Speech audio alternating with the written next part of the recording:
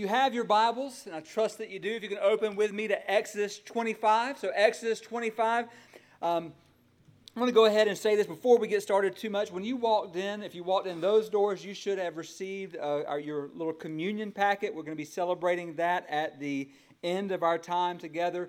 Sweet Jency should have given that to you. If you did not get one, she stands ready to give you one now. So if you can lift your hands, so that way she can make sure that you have one, and that would be great and terrific. So see her, or raise your hand and get her attention. There you go.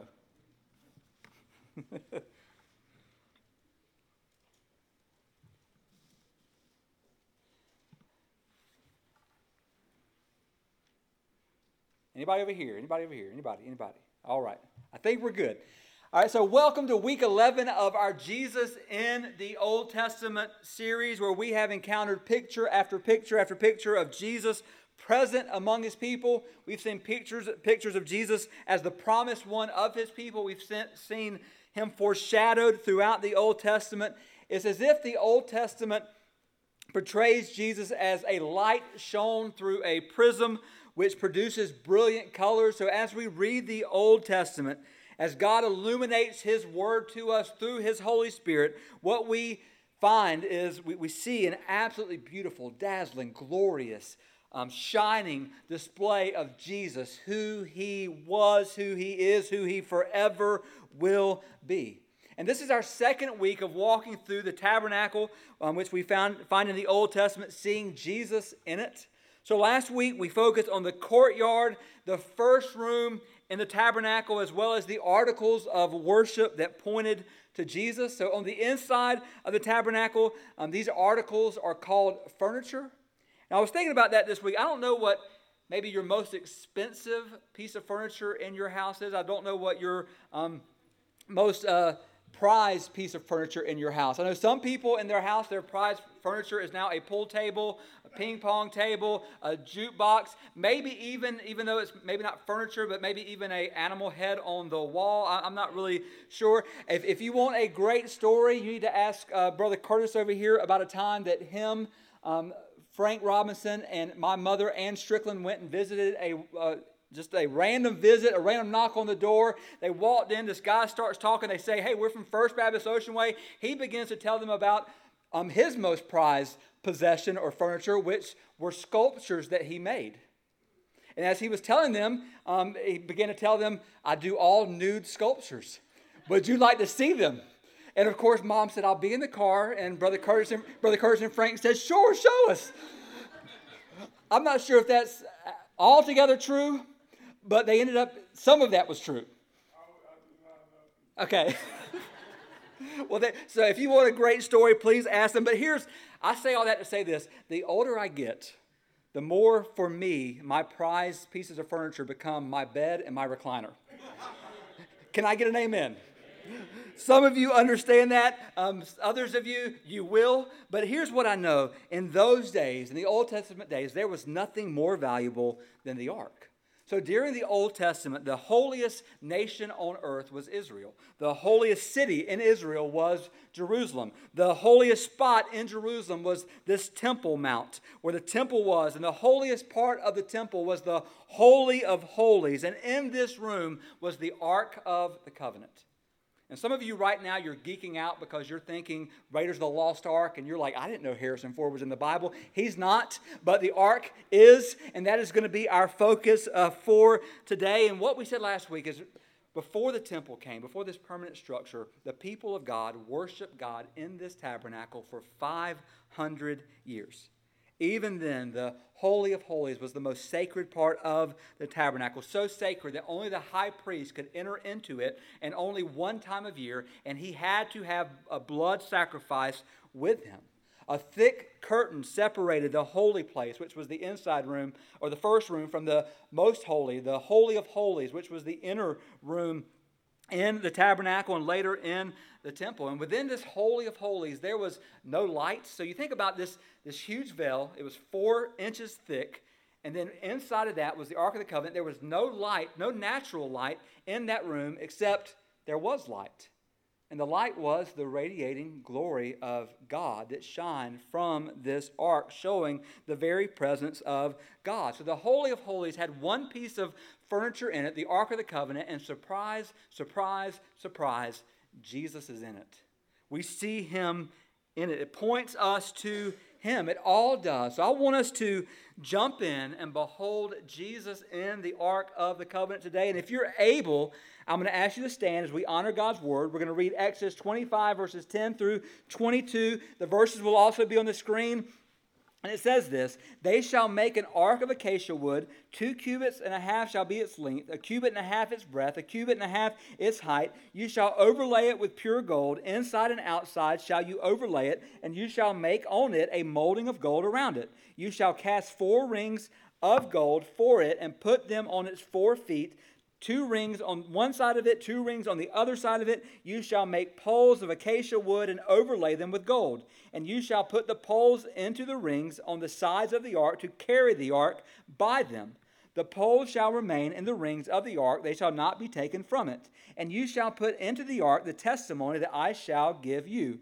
You shall make a mercy seat of pure gold. 2 cubits and a half shall be its length, and 1 cubit and a half its breadth. And you shall make 2 cherubim of gold, of hammered work shall you make them on the 2 ends of the mercy seat. Make 1 cherub on the one end and 1 cherub on the other end. Of one piece with the mercy seat you shall make the cherubim on its 2 ends. The cherubim shall spread out their wings above, overshadowing the mercy seat with their wings. Their faces one to another toward the mercy seat shall the faces of the cherubim be. And you shall put the mercy seat on top of the ark, and in the ark you shall put the testimony that I shall give you. There I will meet with you, and from above the mercy seat, from between the 2 cherubim that are on the ark of the testimony, I will speak with you about all that I will give you in commandment for the people of Israel." Let's pray. Father, we just come before your word. Jesus, help us to see you. In this, help us to see, Lord, the mercy and the grace that you extend to us. And help us today to take hold of you, to take hold of the mercy and the grace that you offer in our very times of need, as we're going to see. May you be exalted, Jesus. In your name, amen. And you may be seated. So we know the biblical picture here. When Adam and Eve are in the garden, they literally walked in the direct presence of God. And yet they sinned. And after their sin, they were driven from the garden. They were separated from God's presence. Cherubim with flaming swords were stationed in the east of the garden to prevent Adam and Eve from returning and eating of the tree of life and forever being in their sinful, separated condition. But these cherubim were also there to enforce that they had been separated from God. Now, as we walk through the remaining part of the Old Testament, especially getting through Genesis, we see that man can still sacrifice to God. Man can still even pray to God. But the way into the presence of God had been closed. So when Moses was given the law on Mount Sinai, the law included instructions on making a tabernacle with 2 rooms, as we said last week, the holy place and the most holy place. Included in these directions were making veils. One that was the entrance, which was called the screen, and the other was a huge veil that separated the 2 inner rooms. We're going to go ahead and show you the picture that we showed you last week of the tabernacle in its fullness. So in the holy place, that first room, as we saw last week, was the lampstand. Shining forth, pointing to Jesus, was a table of showbread, which had the 12 pieces of bread, pointing to Israel and God's provision of them. And then the altar of incense, which was pointing to the prayers of God's people and Jesus as the intercessor. And the most holy place, of course, as you see, was the Ark of the Covenant, covered by this mercy seat on which were 2 cherubim that even there they were guarding the presence of God. This was a place where God made his presence visible. This was a place from where God spoke to Moses. So the veil that divided the holy place from the most holy place was embroidered itself with cherubim. Again, reminding all of our separation from God, that sin brings separation. But when we get to this picture and the tabernacle coming, a change is taking place. The absolute prohibition on entering God's presence now becomes not so absolute. And what I mean by that is this: the door into the presence of God had been slammed shut when sin entered into the world, but now that door has been cracked open. Now, it's a small crack, but it is a crack nonetheless. Now, the high priest, one time of year, is able to come into the presence of God, into the Holy of Holies, with the billowing of smoke, with the altar of incense coming in, the smoke coming in, and with the blood of the sacrifice, he is able to enter into the most holy place. So follow with me here. If you are out in the courtyard, so you're out here in the courtyard, and you are moving toward the holy place, you'd come first to the veil, as I said, called the screen. The screen had all the same colors as the veil that separated the holy place from the most holy place. Now, when you think about the veil, many people highlight the colors of this veil. So this veil was made of 4 colors. The colors were white, blue, purple, and scarlet. Now, they say that the white, of course, in this veil points us to purity, that the blue symbolizes that which is of heaven, the purple symbolizes that which is royal, or that which is a king. And then the scarlet speaks of blood. It speaks of sacrifice. Now, others have said that these 4 colors also point us to the 4 Gospels, meaning that in the Gospel of Matthew, Jesus is proclaimed as the King of the Jews, pointing to the purple, the royal color. In the Gospel of Mark, Jesus is shown as the suffering servant, the one who would die, pointing us to the scarlet color, his shedding of blood. In the Gospel of Luke, Jesus is portrayed as the righteous one, the perfect one, the sinless one, pointing us to the white color in the veil. Jesus was tempted in all points, yet without sin. And in the Gospel of John, you have the deity of Jesus on full display, the Word becoming flesh from heaven, dwelling among us, symbolizing the blue color. So again, every step of the way, Jesus. Even better, as we're going to see in a few moments, through the coming of Jesus in the flesh, there would be a day where that inner veil would no longer be. It would be ripped, torn from top to bottom when Jesus gave his life. When he died on the cross, that separation would be no more. But once again this morning, I want to lay before us 3 truths that I pray that we would come to see Jesus in this tabernacle, but ultimately Jesus in the Ark of the Covenant. And the first truth is this: God resided at the Ark. So God's presence resided at the Ark. His presence resided at the Ark. So the Ark of the Covenant was where God's presence resided. It was rectangular in shape. On the top of it was what's called the mercy seat. Anytime that this ark was to be transported, whether the people were traveling in the wilderness, whether they were going out to battle, it was to be carried with poles. So the priests had to be careful. Even the priests had to be careful not to accidentally touch this ark, because if they touched it, they would die. Even if they were trying to save the ark, to touch it is to die. It's a reminder that God's glory is so amazing and so powerful that for sinful people to be in his presence, we die. That's the biblical picture. So at God's command, the people would also carry this ark into battle as a picture of God's presence with them, but also as a picture as it was God who gave victory to them. So God was with them, God was fighting for them, God gave victory to them, yet ultimately, this whole picture of the ark, it came down to this: how can a holy God dwell in the midst of a sinful people?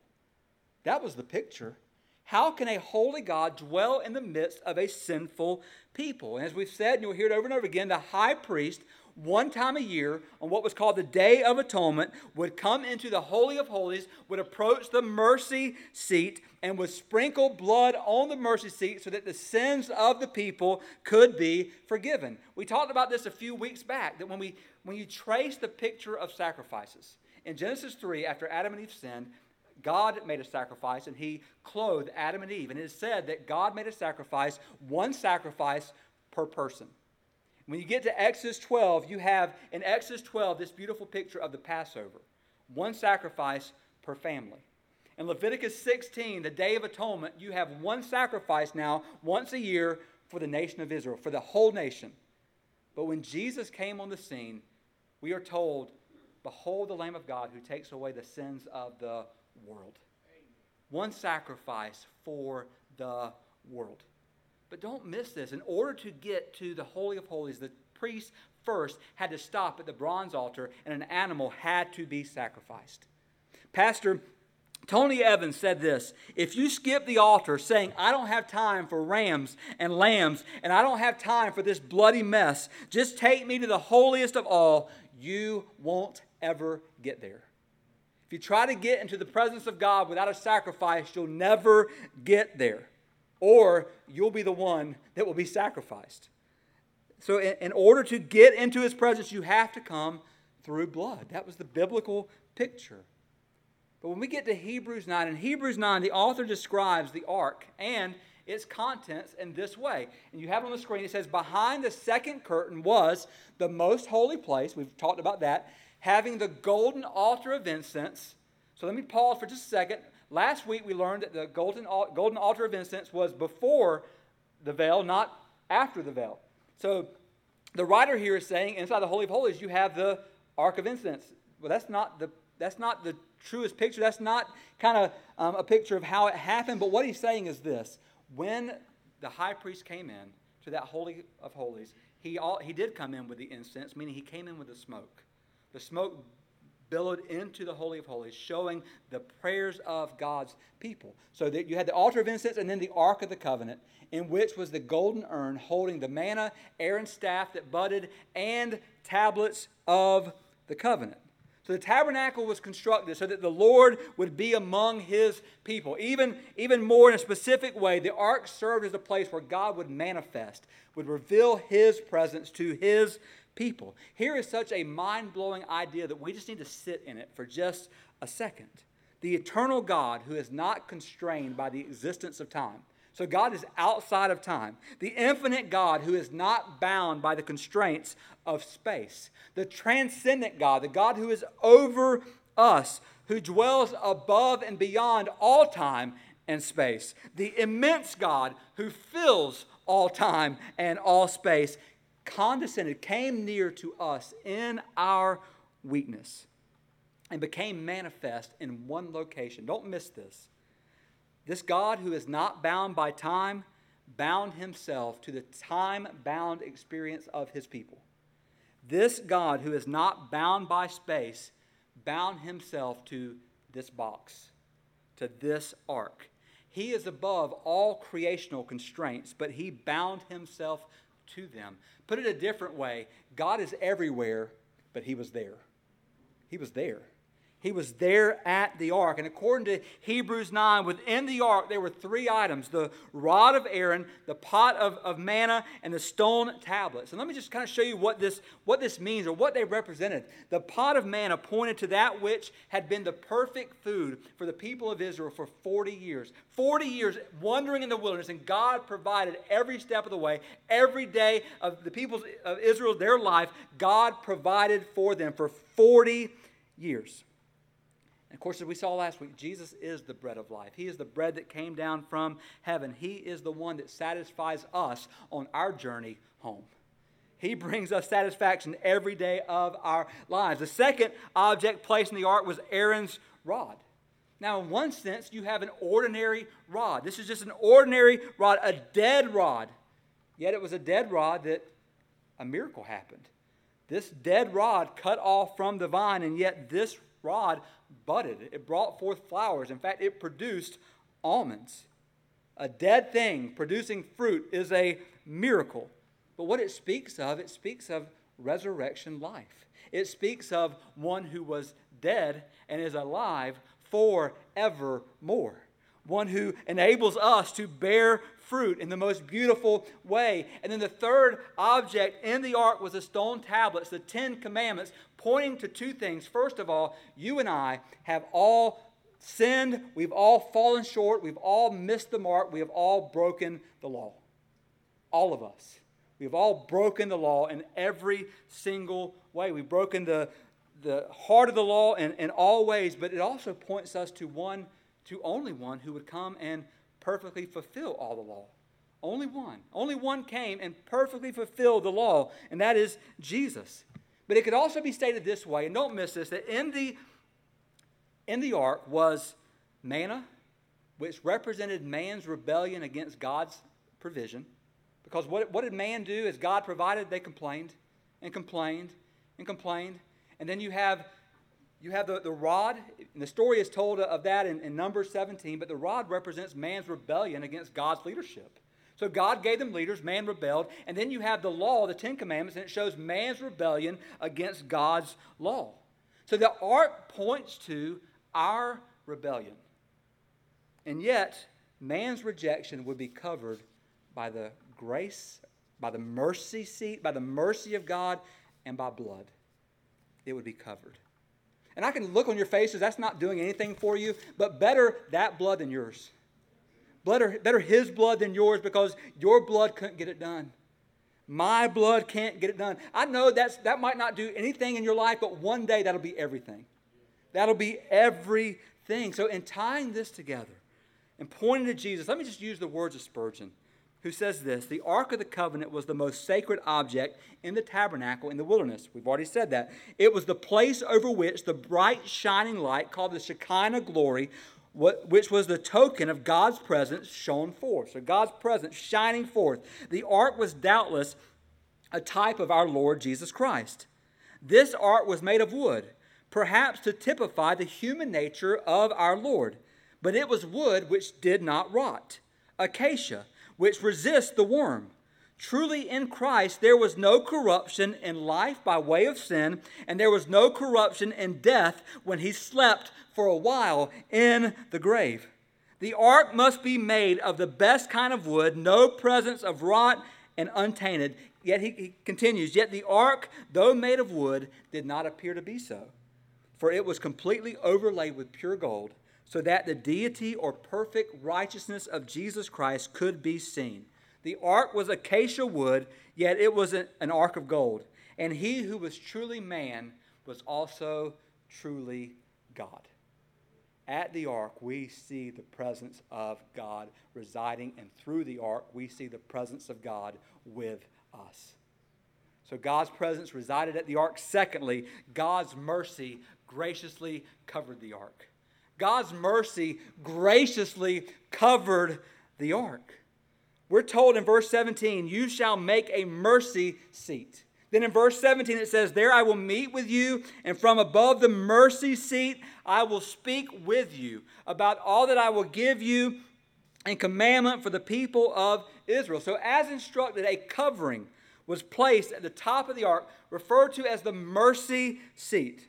The golden covering, covered by two, or guarded by two cherubim. It was no ordinary lid. Yes, it was a covering of the ark, but it was a representative of something even more amazing. It was a representation of atonement, of our sins being covered. It was as if God looked down from his dwelling place, and he sees between the cherubim set the law in the ark, of which we have all rebelled against it, and other items that we have that show our rebellion. And God looks down and he sees us in the midst of our rebellion. We have all rebelled against him. But instead of seeing that, atoning blood was sprinkled upon the mercy seat so that God could cover it.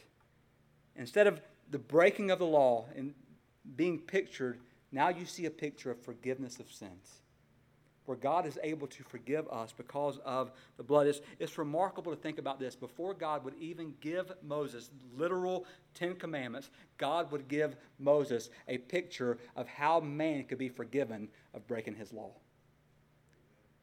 That got one amen. The rest of you guys, I don't know what you're listening to. You need to press in for a second, because here's the point. Before we broke the law, God made provision for mercy. This is the God that we serve. He gave us, made provision for mercy before we even broke the law. Oh, how good he is. Besides the mercy seat, only the lampstand was made of all gold. So it is said that the mercy seat with the ark would have weighed 177 pounds. Estimated value today would have been $5.5 million. So this ark with the mercy seat would have been the most valuable thing furniture in the tabernacle. Now, who does it point us to? It points us to Jesus, because nothing is more valuable than him. Nothing is more valuable than Jesus. If you have him, you have everything. If you don't have him, you have nothing, regardless of what else you might have. Which begs the question then, what is the mercy of God?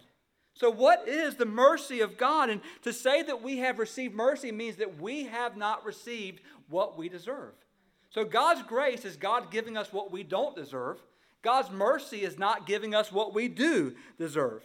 So if God treated us according to our sins, we could never come to him. We could never know him. We couldn't have a relationship with him. We couldn't draw near to the throne of grace. But because God is merciful, he doesn't treat us as we deserve. In order to truly grasp the height and the depth of God's mercy, we must come to realize what our sin deserves. I guess to put it a different way, what is the wages for your sin? Because Romans 6 tells us the wages of sin is what? You can say it again. The wages of sin is death. And not just physical death by which we sin and we die physically, but also what? Spiritual death by which we are separated from God. We're separated from him, meaning that our sin, because of our sin, we deserve the wrath of God. We deserve to be punished forever in hell. That's what we deserve. Our rebellion against God isn't a small thing. In fact, it's cosmic treason. What we have done against God is spitting in the face of the King of the universe. And you might be thinking right now, well, I've never done that. Yes, you have. I have. You have. Every single one of us in this room, listening online, we have all looked in the face of a holy God and we have said, no, I like my way better. I like my plans better. No, my pride is way more than your glory. No, me filling up on myself is way more than me proclaiming your glory. We have all done that. And because of that, deserving of his wrath, deserving of his punishment, yet there is mercy for us. There's mercy. Charles Spurgeon said, God's mercy is so great that you would sooner drain the sea of its water, you would soon deprive the sun of its light, you would sooner make space too narrow than to diminish the great mercy of our God. This is how merciful he is. When blood was sprinkled on that mercy seat on the Day of Atonement, instead of death for us, God gave us mercy. Let me put it in a different way. God's eyes see right through you. And God's eyes see right through me. And God sees the sin in your life and he sees the sin in my life. But there's one thing that God's eyes can't see through. And that is the blood of Jesus. So that when God looks at you in your faith in Christ, God doesn't see you or me in my sin or in your sin. He sees me covered in the blood of Jesus. And that makes all the difference. That makes all the difference in my life, and that makes all the difference in yours. I don't want to get too far ahead of myself, but let me just say this. After Jesus died, we know that his body was placed in the tomb. That's taking us to next week. On the third day, Mary Magdalene shows up at the tomb and found that the stone had been rolled away. And oftentimes we stop there. He is alive. Christ is risen. He is risen indeed. Praise be to God. And all those things are true. But we also miss something. Because in John 20, beginning at verse 11, it says this, "But Mary stood weeping outside the tomb, and as she wept, she stooped to look into the tomb. And she saw two angels in white sitting where the body of Jesus had lain, one at the head and one at the feet." Now, notice how these two angels are sitting. They were sitting, hear this, get this, in the shape of the mercy seat. Don't miss this. One is sitting on the left, one is sitting on the right. And I'm sure what we are told when we read this is that cherubim were covering the mercy seat, covering the ark, and yet they're looking down. So what are these cherubim looking at? They're looking at the blood. Well, what are these angels? Probably what they're looking at. I have a sneaky suspicion that there was still blood on that slab where Jesus' body had been laid. And here they are looking at it. it becomes the mercy seat. So Mary Magdalene, she leaves that tomb and she meets our mercy seat. She meets Jesus. He was not in the tomb because the grave could not hold him. And don't miss this. All of our sin was punished upon Jesus at the cross. All of our shame, all of our guilt, all of the stuff that we carry, Jesus took it to the cross and died for it. At the center of God's heart for you and me is mercy, and at the center of his mercy is Jesus. Let me say it again. At the center of God's heart for you is mercy. And at the center of his mercy is Jesus. Don't miss it. God's mercy graciously covered the ark. Which leads us to number 3, God's Son is pictured in the ark. So God's Son is pictured in the ark. So just step back and look at this cover on top of the ark, the mercy seat. Watch over the years as 83 different high priests encountered the Holy of Holies, entered into it on the Day of Atonement with a sacrifice of an animal, and sprinkled that blood on the mercy seat to signify the forgiveness of sins. Yet none of those priests and all of the blood that they sprinkled were enough to take away sin. All they did was cover sin. But there is a priest, the Hebrews calls him the great high priest, who came to take away the sins of the world. In fact, in Romans 3, we are told this. Most of the verses I'm going to read are on the screen, but in Romans 3, beginning at verse 23, it says this: "For all have sinned and fall short of the glory of God." Bad news, all means you. All means you. All have sinned and fall short of the glory of God. We've all missed the mark. We've all fallen short of his glory. And then it says this in the most beautiful way. It says that we are justified. So whoever is going to be justified is going to be justified in this way, by his grace, as a gift, through the redemption, the payment that is in Christ Jesus, whom God put forward as a propitiation. That word propitiation in the Greek literally means mercy seat. Propitiation means that God is satisfied with the sacrifice of Jesus. And he puts Jesus forth for the mercy seat. It says to be received by faith. This was to show God's righteousness, because in his divine forbearance, his patience, he had passed over former sins. It was to show his righteousness at the present time, so that he might be the just and the justifier of the one who has faith in Jesus. Again, let me just kind of condense all of that to this. All that we see in the Old Testament is really a shadow of what Jesus would do when he came to this earth. When Jesus went to the cross, he paid the price for sinners to be in the presence of God, meaning Jesus opened the way for you and I to be able to actually come into God's presence. We don't just swagger into the presence of God. We come humbly into the presence of God, and we do so because Jesus died so that we might. He died so that we might. You don't swagger into his presence. But this is the beauty of the whole Bible. It's here in Exodus. It's throughout the New Testament. In Christ, God has made a way for us as sinners to come into the presence of God. And instead of receiving judgment from God, we get mercy. We receive mercy. Jesus is our mercy seat. He is the only place that sinful man can meet a holy God. Only place in Jesus. In him. If you want to have fellowship with God, Jesus is your mercy seat. As we've seen today, for years upon year, only an animal sacrifice offered once a year allowed a high priest to push back this curtain and stand in the presence of God. But on that first Good Friday, what we are celebrating this Friday, on that first Good Friday, the curtain was removed. The curtain wasn't just pushed aside, it was torn. And not torn from bottom to top, it was torn from top to bottom. Jewish historian Josephus says this, that not only was this curtain 4 inches thick, but if you tied each end of this veil to 2 separate horses, those horses were not able to rip this veil. But God could. And God did. He did. God kicked the door in, so to speak, on their ongoing religious activity. And there is no longer any separation from God. For we now have fellowship with God. Now, one sad report tells us that after this veil was ripped from top to bottom, that the priest actually went back in and sewed this veil back up. Just imagine this. They continue their rituals. They continue doing religious things. God removes the barrier, and what do? We put it right back up. God simplifies things. He uncomplicates things, and what do? We just make them more complicated.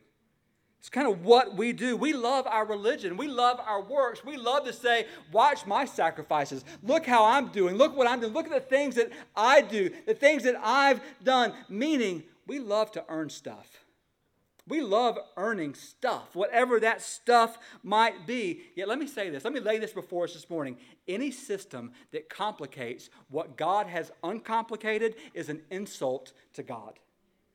Let me say it again. Any system that complicates what God has uncomplicated is an insult to God. Today, we don't have a tabernacle, but we have a mercy seat.